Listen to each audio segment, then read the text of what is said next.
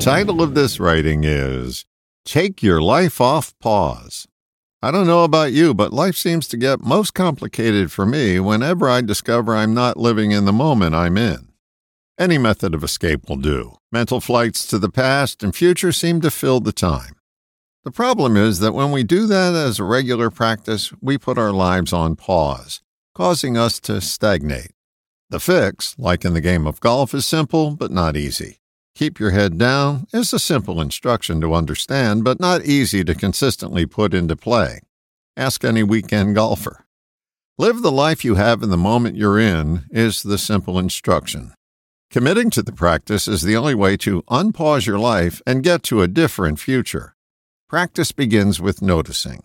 Start noticing the moment you're in. It can begin with a simple practice. For example, I was having a cup of morning tea. I could have just reached over and took a quick swallow and then returned to the keyboard where I was typing. That's what I usually do.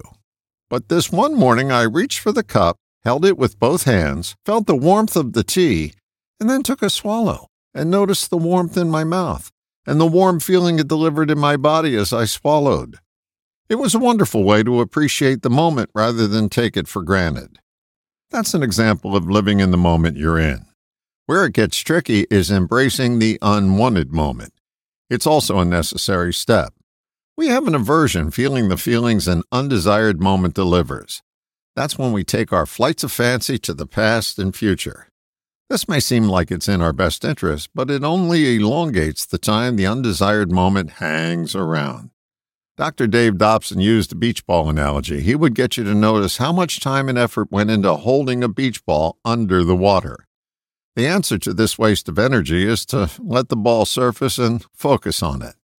Focusing on the moment you're in is the quickest way to take your life off pause. It's also the only pathway to a different future. The surefire way to keep the future the same as the past is not to embrace the present. Warm tea or deep doo-doo needs the same attention. The practice is to accept the moment. Once you accept what's right in front of you, you activate a strategy for dealing with the moment. If you escape to the past or future, you miss the options the current moment presents. When you savor desired moments, you remember to do it again and continually reap the rewards. When you focus on an undesired moment, you come up with a real exit strategy rather than holding the moment in place by going on a mental escape. Practice being in the moment you're in, and notice how many more options show up. All the best, John.